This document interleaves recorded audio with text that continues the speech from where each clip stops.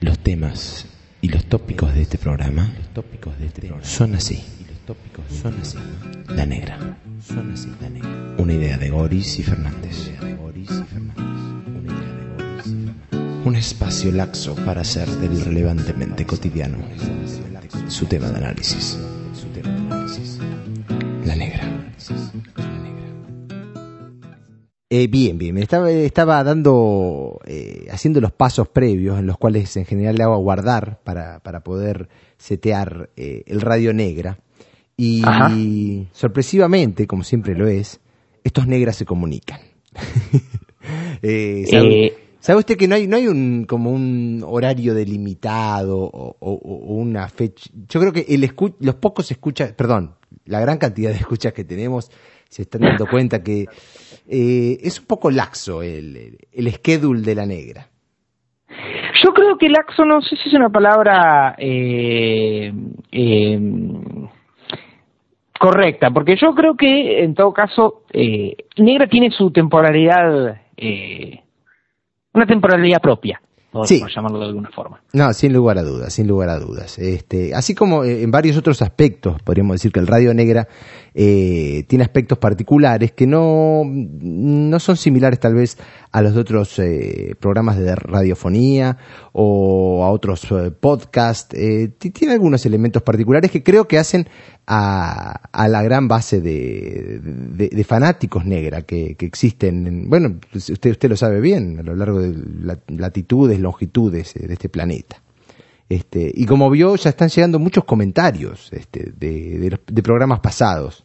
Usted no sé si vio un extraordinario comentario de la joven con experiencia Elisa Cuello. Oh, sí, mamá Elisa puso un comentario muy, muy interesante. Y no sé si fue porque tuvimos la deferencia de hacer un comentario sobre mi amigo Diego en el programa pasado sobre los números y los colectivos, que el amigo Diego también aportó algo interesante al conocimiento de color, que era, bueno, hay un link a unas páginas de Argentina, creo que no lo pusimos en el blog, pero bueno, será cuestión de agregarlo más luego. Yo creo que podemos hablar en su conjunto del valioso aporte de la familia Cuello. Oh, sin lugar a dudas. Este Radio Negra tiene grandes aportes de los Cuello, sin lugar a dudas.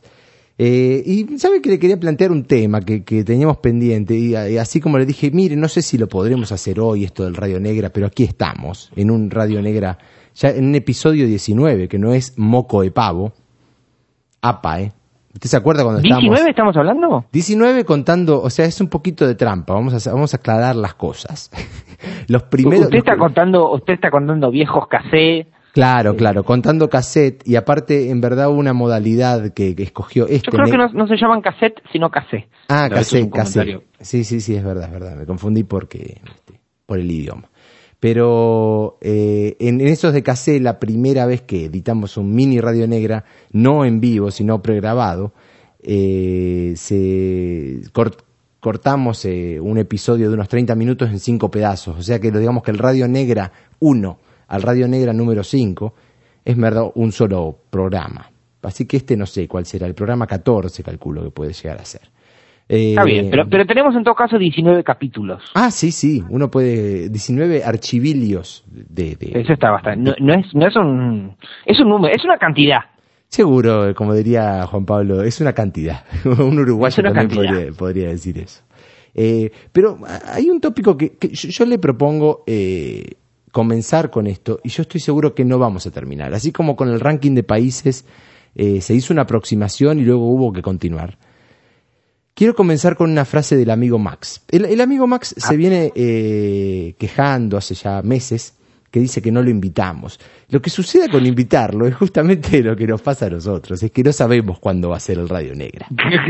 Claro. O sea, y le voy a sugerir al amigo Max que escuche este Radio Negra, y hago públicas nuestras disculpas hacia Max, porque él quiere participar, y sería un gran aportador a nuestras ideas de color. Más el problema es ese, que los negras no saben cuándo es el negra. Y es parte de la mística de Radio Negra, seguramente. Pero a lo que venía mi comentario es a lo siguiente, negro, y creo que a usted le va a interesar mucho el tópico. Sabe que venimos hablando ya desde la década podría ser desde el 80, pero para no exagerar, digamos desde los 90, del inagotable tema de la basura. Bien. Todavía recuerdo que por allá por el barrio donde solíamos residir, en Vicente López, había pintadas anónimas que decían basura no existe. Yo creo que fue una ola de pintadas. Sí, hubo todo un movimiento que, digamos, que postulaba la inexistencia de la basura, un poco radical tal vez era el movimiento, pero ya desde esa época... No obstante certero, porque creo que mucha gente considera que...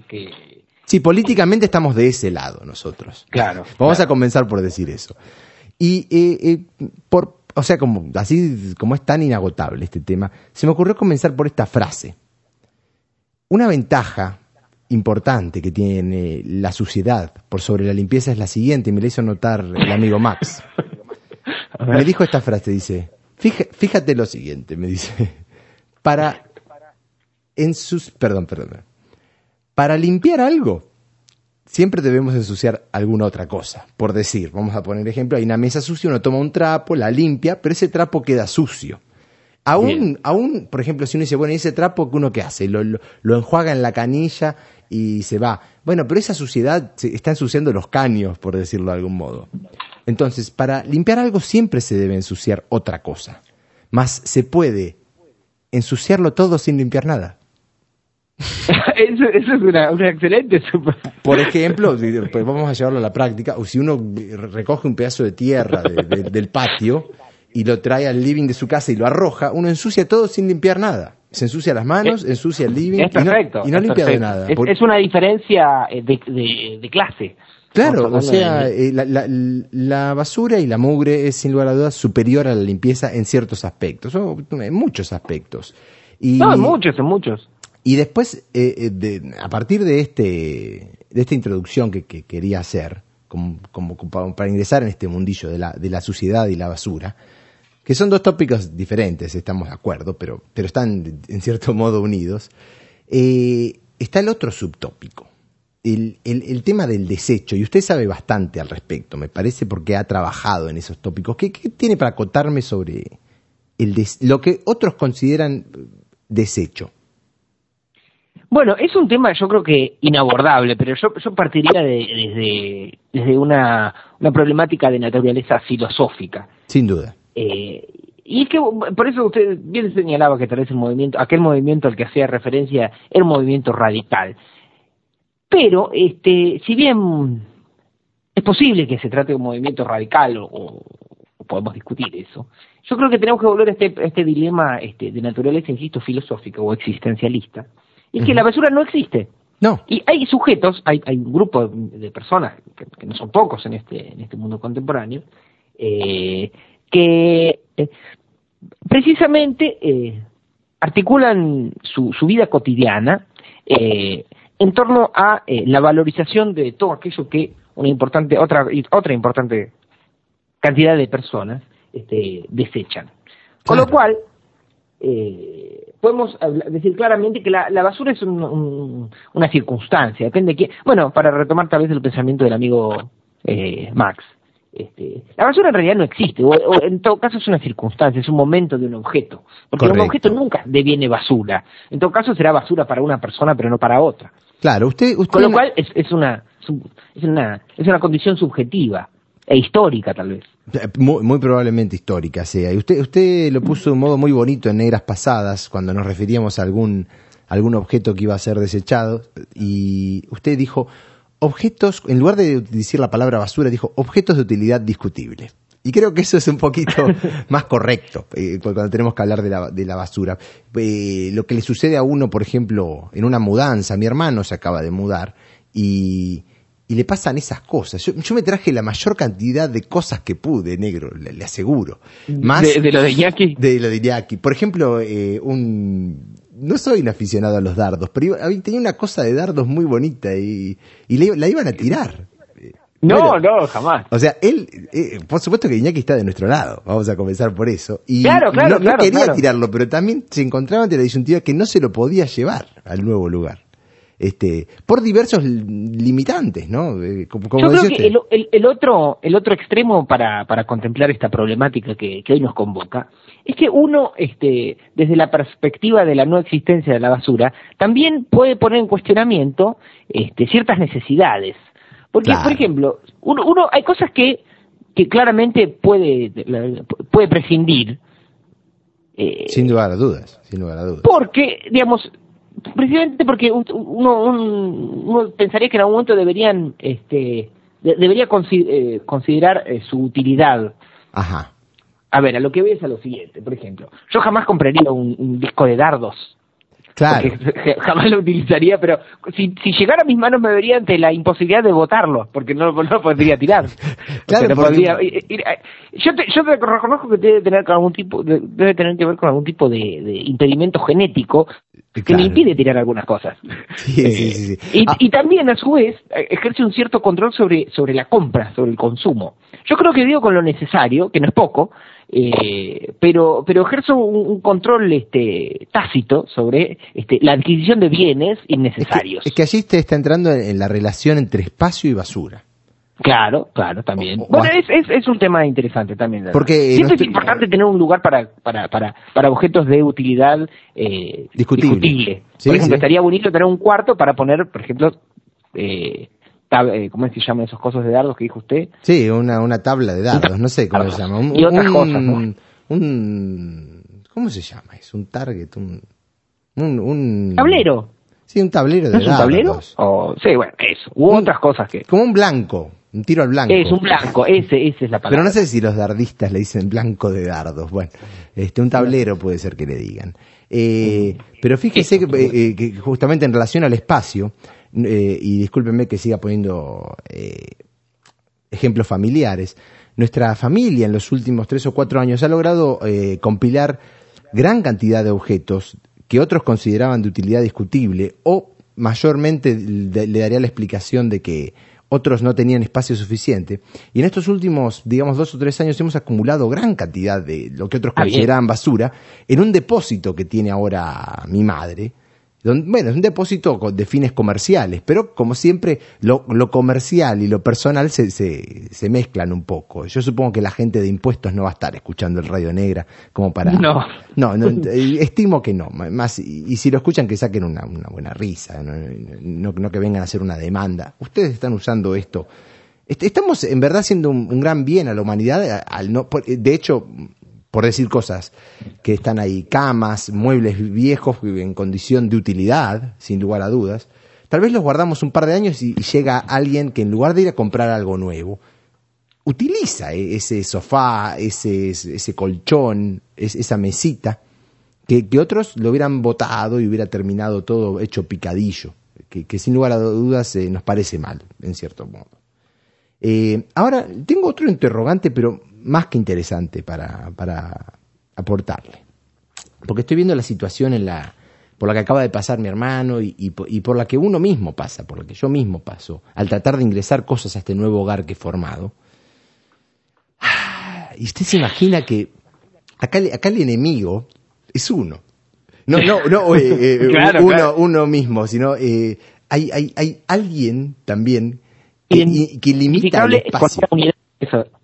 Entonces, la pregunta a la que le quiero hacer es la siguiente. Sin las minitas, ¿existiría la basura? Porque tal vez no habría basura. Si no tuviera uno una minita que le dijera... Sí. El origen de la basura, así como la basura es una condición histórica y circunstancial, también es una cuestión de género. Bueno, en cierto modo lo que me animo a decir es que, así como dijo, es una cuestión, la basura es histórica, la basura es social, dentro del núcleo familiar, el papel, por ponerlo de un modo un tanto más académico, el papel que ocupa la mujer es el de limitar el ingreso de basura que el macho quiere ingresar a su... Bueno, yo ahí discutiría también un poco, porque así como digo, sí, claro, bueno. Eso que usted dijo no es errado, pero también las minitas son unas fervientes productoras de algo que se acerca mucho más a la basura, porque compran objetos inútiles. Vamos a hablar con el machismo más radical. Sí. Compran objetos inútiles las militas. No, sin lugar a uno dudas. que recicla todo aquello que ve, que podría ser de una utilidad discutida, por tal motivo nos tildan de harapientos, Claro. de cirujas, como si ciruja fuera un insulto, cuando todo el mundo sabe que es un halago. Sí, sin lugar a dudas que es un halago. Y lo que sucede es lo siguiente, que hay una competencia en este caso por el espacio. O sea, si uno llena la casa de lo que para ellas les parece basura, ellas no pueden comprar, por ejemplo, más ropa. Porque el closet se llena de... Igual, eso sería caer en el lugar común, que igual hay que señalarlo, pero nos referimos a objetos, qué sé yo, por ejemplo, el mundo de los electrodomésticos. Vamos de nuevo a sacar podemos poner nuestro machismo sobre la mesa. Sí. El mundo de los electrodomésticos es claramente inútil.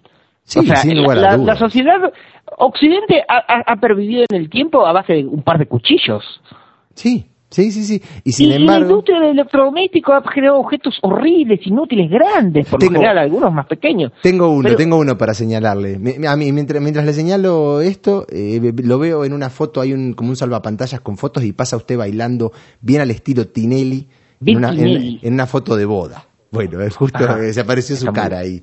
¿Usted es capaz de tener eso como fondo de pantalla cíclico? En verdad no es, está como que a veces viene un fondo, está como en un orden randomizado, un orden así. Está bien, no le voy a correr por ese lado. Pero un ejemplo excelente de lo que usted acaba de decir y que está en el rubro de los electrodomésticos, uno de los objetos que se compró a partir de la boda que me ha sucedido,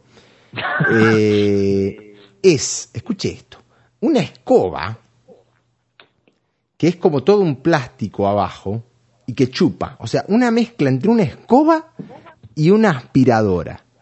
Es un objeto horrendo, horroroso.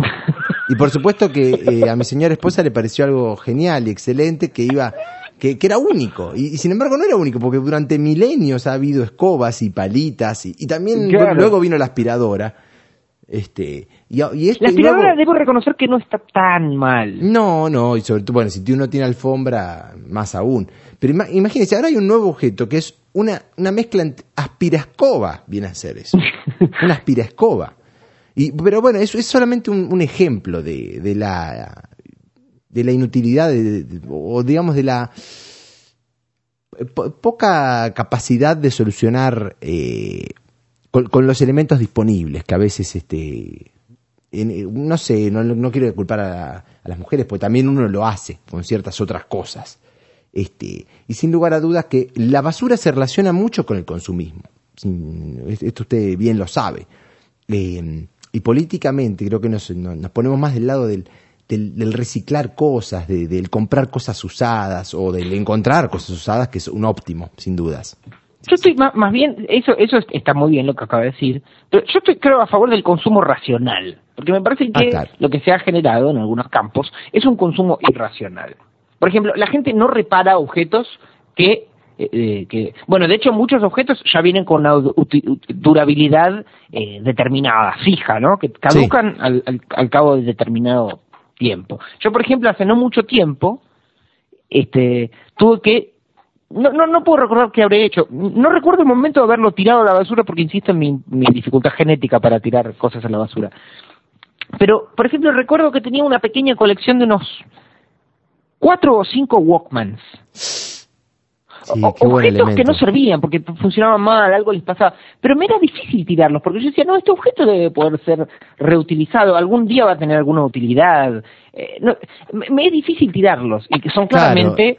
O sea, se acercarían casi, o sea, tendrían una proximidad muy mimética con la idea de basura, porque claramente un Walkman que no sirve, que no funciona. Bueno, habría que ver, quizá en el teatro se pueden utilizar como fondo de escenario, pero digo, este tipo de situaciones hacen que la gente se vuelva un tanto desconfía de la acción del reparar. Claro. O del reciclar, que es una forma de reparar. Hay dos temas que se me ocurren a partir de su comentario, y es que por un lado hay un tema más bien, ¿cómo le puedo decir? Más bien melancólico que le quiero plantear, es que el hombre que se siente aferrado a las cosas, digamos que está más cercanos a la postura de los negras, sufre. No sé si se da cuenta. ¿Por qué no sufre cuando siente que tiene que tirar algo? Porque uno no lo quiere tirar. Claro. Y hay Bueno, tal vez lo que yo llamo dificultad o imposibilidad genética sea más bien una forma del dolor. Sí, porque y hay distintas formas de lidiar con ese dolor. Una es la acumulación de objetos de utilidad discutible. O sea, uno tiene 4 Walkmans que no andan y los tiene ahí por si algún amigo sabe algo o por si tal vez la parte de uno le sirve para otro. Y la otra que se acerca un poco es una postura tal vez un poco más Iñaki, que es la de, sin ninguna esperanza de llegar a buen puerto, desarmar los objetos que no funcionan para ver si uno los puede arreglar. No, pero eso está muy bien. Porque aparte ya la función, la utilidad, justamente es esa. Claro. Entretenerse con algo que no tiene, es inconducente, pero uno constantemente se entretiene con cosas que son inconducentes. Yo estoy un poco entre esos dos polos, le podría decir, porque a veces acumulo cosas que para reparar después o para ver si alguna vez sirven. Y en ciertas oportunidades en la que no tengo otra opción que ponerme a trabajar o que tengo que utilizar eso o me vendría bien, también hago lo mismo, lo abro y veo a ver qué sucede, qué cablecito puede estar suelto. Aunque una de cada 10 veces la felicidad plena sucede y uno logra reparar y ahí bueno ya es el sumum porque uno no ha tirado algo, lo ha logrado reparar o al menos a medias reparar, que tire un poquitito más o menos. Y ya eso es felicidad. Puedo transmitir, bueno, sí le puedo transmitir, porque lo entendería, con los cientos de miles de escuchas que nos están escuchando en este momento. Yo le puedo transmitir, o sí le puedo transmitir, la felicidad que me ha generado el puñado de veces, que probablemente los pueda contar con los dedos de mi mano derecha. Con una. Sí. Las veces que he encontrado justamente me he topado con esa forma de la felicidad, que radica en el encontrar, por ejemplo, el haber guardado un objeto durante años y haber encontrado el momento para utilizarlo. Sí, sin duda. Por ejemplo, un tornillo único con una cabecita de, no sé, X. O por ejemplo, el otro día, mire usted, le voy a transmitir, una vez había comprado un mueble hace mucho tiempo ya, que venía con un pequeño pote, pero muy pequeño pote, de cola de carpintero. Venía con él, pero ya venía armado además. Sí, venía para armar, para construir. Sí. Pero le sobró la cola, digamos. Claro, y esa cola de carpintero era claramente... era un potecito pequeño con una cantidad mínima, casi la exacta cantidad que llevaba ese era una mesita de luz, si no me equivoco, ya ni recuerdo, pero sí creo que era una mesita de luz. Bueno, aquí, está bueno el concepto de aquí, que lo guardé, esa cola de carpintero la guardé años y años, y hace poco se me rompió no se rompió, se rajó una parte de una silla de madera. Y reparé esa silla de madera con esa cola de carpintero, que todavía estaba en perfecto estado. Otra persona lo hubiese tirado inmediatamente. Sí. No solo eso, sino que me abstuve de comprar un pote de cola de carpintero, tal vez de 1 kilo, que no lo iba a usar nunca probablemente. Claro, que iba a estar acumulado por años y años. Exacto. Decenios. Digo, ese porque es un ejemplo, la gente dirá, pero eso es una nimiedad, uno no puede defender la basura a partir de un ejemplo tan trivial como ese. Bueno, pero ese es el que me viene a la memoria en este momento. Así como ese ha habido como 4 o 5 en toda mi vida. Lo cual no es poca, es una cantidad, 4 o 5, es más que uno. 4 momentos de felicidad son importantes en la vida de una persona. Claro, en los que he encontrado así. No, y sin duda que es un ejemplo perfecto, yo creo, porque, digamos, ante lo que usted hizo de guardar ese potecito por años y años, la alternativa hubiera sido tirarlo, y eso es lo que los negras ven mal. ¿Por qué va uno a tirarlo si un día lo pudo utilizar? Aunque hoy mismo estuviera guardado ese potecito y esa silla no se hubiera rajado, está potencialmente utilizable ese cachito de cola restante. Claro. Bueno, justamente, yo creo que usted habló de un concepto que a mí me cae muy bien, que es la idea de potencia. Sí. Yo creo que todo objeto potencialmente es útil. Sí. O sea, condenarlo a que ese objeto sea radicalmente inútil, eso es una utopía. Claro. Porque todo objeto puede tener alguna utilidad. Sí, me gustó incluso los que están rotos, como dijo usted, me gustó el ejemplo del Walkman. Vamos a suponer un Walkman absolutamente roto en todas sus partes, pero por fuera se ve ok. Entonces, como usted dijo, en una obra de teatro, hay un muchacho que va caminando por la calle escuchando el Walkman y pueden usarlo eso como un elemento que hace a la escenografía y a los pequeños útiles que se usan para darle vida a una obra de teatro, ¿verdad? Porque eso es un excelente ejemplo. Desde luego. No, hay situaciones que realmente nos hacen pensar en revertir esta tendencia claramente pesimista que nos habla de la existencia de la basura, cuando todos sabemos que es una circunstancia se me acaba de ocurrir que merita un debate. Sería una buena ocupación eso de ser el utilero de un teatro enorme y que le den a uno un galpón gigante para llenar de cosas que uno busca por la calle. Por supuesto. Sería un trabajo genial. Sí. Ese sería un buen oficio. Claro, usted que es utilero, sí. Claro. ¿Y qué hace? Y bueno, tengo un acervo. Porque es un oficio casi poético. Imagínense que toda una obra de teatro puede estar montada sobre objetos que tal vez otros verían como desechos. Y mire qué difícil sería. Yo no me quiero imaginar en la situación opuesta. ¿Cuál sería? Necesitar un Walkman en desuso y no tener dónde encontrarlo. Y por ejemplo, querer ir a comprar uno y no hay más. Y no hay, claro. Y mandás avisos a tus amigos, no, los tiré todos, no hay más. Imagínense qué tragedia. Claro, pero la obra de teatro dice el Walkman. Ambientada en los 80, claro. Un muchacho andaba en patineta y con su Walkman, y bueno, y tenés que hacer esa escena y no podés hacerla porque te falta el Walkman. Claro. No, sería un enorme, un desconsuelo tal vez de proporciones desmedidas. No, este utilero utópico seguramente podría ayudar a tal productor teatral. Lo más lindo sería que este utilero, que podría ser un hombre mayor ya, se acuerde todo de memoria. ¿Tiene usted un Walkman más o menos de los 80? A ver, aguardame un poquitito. Y se va para el fondo entre sus entre esos pasadizos que tiene en su depósito. Creo que está por acá. Empieza a revolver algo y lo encuentra ahí abajo, por supuesto. Igual yo creo que esas personas existen, y las hay sin en duda. cantidades no menores. Sí, sin duda. No se vaya a creer. Recuerdo un muchacho, ahora no me va a salir el nombre, bueno, un hombre ya grande de Zárate que me ayudó durante la travesía de la Tremebunda, que era un radioaficionado, y cuando lo fui a visitar antes de partir en mi viaje, entré a su casa y lo que quiero comentar es que estaba llena de adminículos electrónicos tirados, cosas que otra gente consideró de utilidad discutible y que este hombre dijo, no, esto va a servir algún día, y lo tenía lleno de cosas. Bien. Qué mal que no me acuerdo el nombre ahora. Tato no era algo así, bueno. Yo creo que me refirió a la existencia de ese sujeto, lo recuerdo, tengo a un costado de mi memoria, sobre todo esto del radioaficionado. Sí, había un par de radioaficionados amigos de Zárate, uno era Eduardo. ¿No era este que había tenido una tragedia en el Mar Caribe? En las costas de Colombia. Ese era otro, ese no hablaba con nosotros directamente. ¿Pero era radioaficionado? Sí, es que todos estos navegantes, no estamos yendo de tema, pero eso está bien. Todos estos navegantes son en general radioaficionados y se comunican con el resto del mundo a partir de una radio de onda corta. Y muchas veces hablan no solo entre navegantes, sino también con gente que está en tierra, que le sirven de apoyo. En el caso de mi viaje tenía un par de amigos zarateños, ahí de la localidad de Zárate, donde mi familia es oriunda.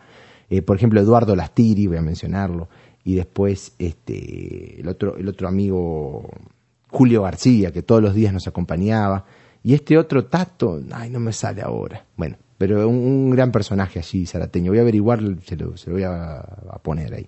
Gente que nos ayudaba. Igual usted acaba de decir, hablando de la náutica, que usted dice que no tiene nada que ver. Yo no creo que no tenga nada que ver. Porque siendo un completo inexperto y ajeno al mundo de la náutica, apenas sí he pisado un barco alguna que otra vez, probablemente una proporción importante de las reflexiones al respecto del campo de la náutica sean fruto de nuestra común amistad. Ajá. Pero fíjese, yo creo de que si hay individuos que valoran y discutirían fuertemente el concepto de basura, son aquellos de la náutica, porque imagínense, está en alta mar y necesita una pieza O sea, no, nunca nadie tirará algo de un barco salvo que sea realmente necesario. Jamás. Del mismo modo que nadie incorporaría al barco algo que no fuera realmente necesario. Pero totalmente, y además algo que hablábamos también con Iñaki, bueno, tenemos largas conversaciones con Iñaki, así que por eso es que le refiero mucho. La vida náutica, la vida de a bordo, es una vida perfectamente ecológica. Irracional, porque aparte es irracional, por ejemplo, uno en un velero puede transportarse sin consumir petróleo, la energía eléctrica que utiliza es la energía del sol, bueno, así es como una pequeña utopía un velero, ¿verdad? Perfectamente. Y eso está bien, Sí. Bueno, estos individuos que mucha gente considera marginales y los desprestigia, probablemente porque en una gran importante cantidad de casos su vida no sea la más feliz. Pero aquellos cartoneros que son verdaderamente filósofos son como navegantes de la modernidad o navegantes del mundo consumista contemporáneo, porque justamente navegan entre los intersticios de la sociedad. Sin duda. Y reciclan, reutilizan. Bueno, yo le he contado varios de estos personajes que son realmente fantásticos. Claro, Usted decía que si existieran tal vez el oficio de los utileros que tienen ahí una cantidad un acervo de cosas, etcétera. Pero el personaje más cercano al utilero en el campo de la basura, la basura en el sentido en el sentido de lo que la modernidad considera estatal de la palabra, exacto. Estatal, claro, porque el Estado considera tal cosa basura porque cobra por ella. Claro. Digo, si hay individuos que se acercan a esta figura del utilero, son los chatarreros. Deberíamos hacer una visita a un chatarrero. Esa es una experiencia extraordinaria, no se lo puedo ocultar. Los chatarreros tienen un acervo de cosas verdaderamente fantásticos, son como museos. Sería muy interesante tener el tiempo ahora de ir a visitar un chatarrero. Tal vez en su próxima visita podemos contemplar una visita etnográfica a lo de un chatarrero. Sin duda. Bueno, acá me vino a la mente otra cosa, que una vez tenía que conseguir un repuesto para un auto anterior que poseía, y se me había roto un espejito, una cosa así, y entonces un muchacho cubano me dice, tienes que irte a Yonker. ¿A dónde? A Yonker. Y yo no sabía si me hablaba de un barrio, hasta que finalmente descubrí que la palabra en inglés es junkyard, ¿no? El patio de la basura, bueno, pero es donde lo que sería chatarrero, pero que en cubano se dice yonker. Bueno, no sé, le quería decir cómo se dice en cubano chatarrero, yonker. Sí, es bastante buena. Me iba a comentar algo más ahí, negro. ¿Perdón? Creo que usted me iba a comentar algo más, porque yo sé que este tema es un poco inagotable, sin lugar a dudas. Este capítulo, sí, porque yo también tengo otros cabos que atar, expresión que también es. Pero yo lo que entonces le dejaría picando a la escucha es que empiece a mirar dentro de su propia vida. Como siempre nos gusta dejar ese trasfondo de aporte. Espere, antes que se me adelantó. Simplemente quería hacer mención para que no se me olvide, porque después se me va a olvidar. Sin duda. Diga primero eso. Yo conocí, traté con relativa intimidad a un individuo de esta especie, que es mi difunto tío Ricardo, que es un tío político, un tío en segundas nupcias de una tía mía muy querida, la tía Carlota. Ajá. Y este individuo Ricardo era uno de estos individuos de oficio electrónico y tenía un taller en su casa que era un viaje en el tiempo. Ese taller era fantástico y era un individuo de estos que se dedicaba a reparar objetos, ¿no? Televisores, radios, caseteras. Claro, exacto. Usted le fascinaría. Uno de los nuestros, uno de los nuestros. Sí. Tenía una ética negra. Claro, sin lugar a dudas. Lo que nos falta a nosotros es tal vez el conocimiento para reparar esos objetos, pero políticamente estamos del mismo lado. Claro. Bueno, pero podemos ser unos hábiles contempladores de esa y difusores de esa realidad. Sí, y también unos hábiles, ¿cómo le puedo decir? Destructores de objetos inútiles cuando uno quiere repararlos, que mi hermano también está en ese grupo, ha abierto cámaras fotográficas intentando repararlas sin mayor éxito, porque es un elemento un tanto difícil de reparar. Lo que iba a referir es lo siguiente en cuanto a la escucha. Y la escucha, que siempre se lleva algo de Radio Negra, yo le propondría lo siguiente, que mientras está escuchando mire a su alrededor las cosas que tiene. y piense en dos dimensiones, se ponga a pensar, pues, tal vez. ¿Cuántas de esas cosas realmente necesita para vivir? Y por otro lado, ¿cuántas de las cosas que tira a la basura podrían quedarse con él y ser utilizadas más luego? No sé, ¿usted se lo plantearía de otro modo tal vez, o cómo se le ocurre planteárselo a la escucha? No, yo lo invitaría, puede ser, es una forma de plantear. Yo agregaría a esta acertada pregunta, tal vez habría que plantearlo de otro modo, se me ocurre. No, yo lo plantearía de un modo incluso más elemental. Sí. Y es, cuestionemos de una buena vez y para siempre la idea de la basura. Bien. O sea, la basura en realidad no existe. Eso es lo que tenemos que tratar de... Esa es nuestra postura. Y cuando uno vaya por la calle y vea un estantecito que dejó un vecino, diga, eso no es basura. Y aún si su señora no le deja llevárselo a la casa, que lo meta en el baúl del auto. que lo esconda atrás de un árbol para ir a buscarlo más tarde. Y que diga, esto me va a servir algún día. O le puede servir a tal amigo, por supuesto, no es una cuestión de acopio. Claro, siempre alguna persona, algún individuo, vecino va... Es más que nada por ese lado que lo decimos, no es por una cuestión de acopio, de tener cuartos llenos y repletos de cosas, sino bueno, suena muy como a lo que ahora está de moda, pero es realmente reciclaje versus consumo, de eso estamos hablando, tal vez. Sí, no, y sobre todo consumo racional, porque también digo, puede haber individuos que no el chatarrero, que es su oficio, sino basuristas radicales, que tal vez no seamos nosotros, que realmente acopian y tienen una voracidad por la basura, que no es el caso, sino más bien ser un consumista racional y reparar y cuidar a los objetos, y no considerarlos basura, porque sería un maltrato al pobre.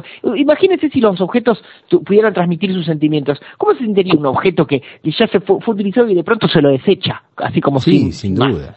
El otro día, y para esto, tal vez para ir cerrando, y esto también le quería comentar, me sucedía un acontecimiento casi podríamos decir místico, porque estas cosas claramente no se relacionan con la casualidad. No, sin duda. Dígame. Estaba yo regresando de la estación del tren Coblan, que es probablemente uno de los lugares mejores que me ha tocado transitar en los últimos años. Bien.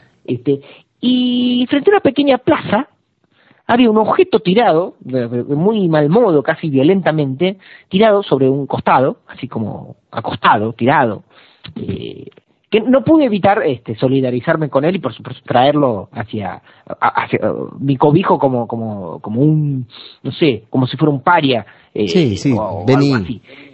Este objeto que era un bongo en desuso con agujero roto. No, eso pero no se puede claro, eso, ¿cómo alguien puede considerar que un bongo es basura? Estaba roto y porque no sirve para tocar el tambor. No solo es un jamás. Instrumento musical reparable, sino que además también puede ser un objeto de decoración muy bonito. Bueno, que es la función que tiene actualmente en mi hogar, porque aparte tiene unos diseños de individuos de color, todo en torno al bongo, y bueno, por un lado claramente no sirve para la música profesional, pero tal vez por un lado podría ser reparado, pero claramente cumple una función visual, estética, insoslayable. Pero digamos que usted se solidarizó con el objeto en sí, porque dijo, claro, los objetos también pueden sufrir en ese pero sentido. Esto me invitaba a reflexionar sobre cómo alguien puede tan violentamente desecharse de un objeto como un instrumento musical. Claro. No lo concibo. Claro, el escucha negra tiene que reflexionar sobre estos tópicos. Cuando sea instado por su madre, su mujer, su primo, no sé, la persona que vive con él, a tirar algo, que sea capaz de tomar un paso atrás y decir no, poner su fuerza en decir esto me va a servir más adelante, o le puede servir a fulano que está en necesidad. Correcto. Regalárselo a alguien que junta por la calle, no sé. Exactamente. Ese es el campo de reflexión al que creo que el escucha debería poder, por lo menos, no sé. Sí, tomar ese acercamiento. Uno no enseña, sino que comparte reflexiones. Si el escucha puede compartir esas reflexiones con nosotros, bienvenido sea. Sí, sin lugar a dudas que puede enviarnos sus historias vía Emilio, vía elnegraradio.blogspot.com y esos... ¿El Emilio que cuál es? El Emilio es bien fácil. Vio que toda la gente tiene el email ese, el Emilio ese Gmail.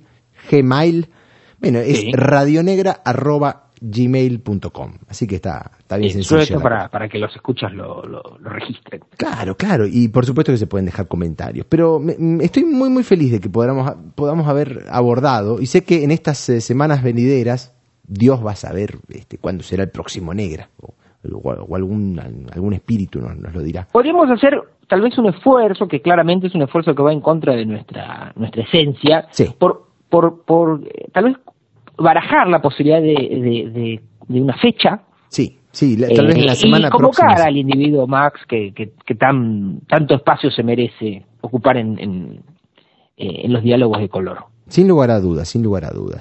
Bueno, vamos a hacer lo posible por ir cerrando este Radio Negra y le voy a referir mis últimas palabras. Estoy satisfecho con el tópico, del modo en que se pudo abordar, un tópico que nos debíamos, creo que estamos de acuerdo en eso. Y no tengo indudablemente. Sí, sin duda. No tengo mucho más para agregarle, más que hacer nuestra clásica despedida, negro amigo. Yo creo de que será hasta más ver. Adiós.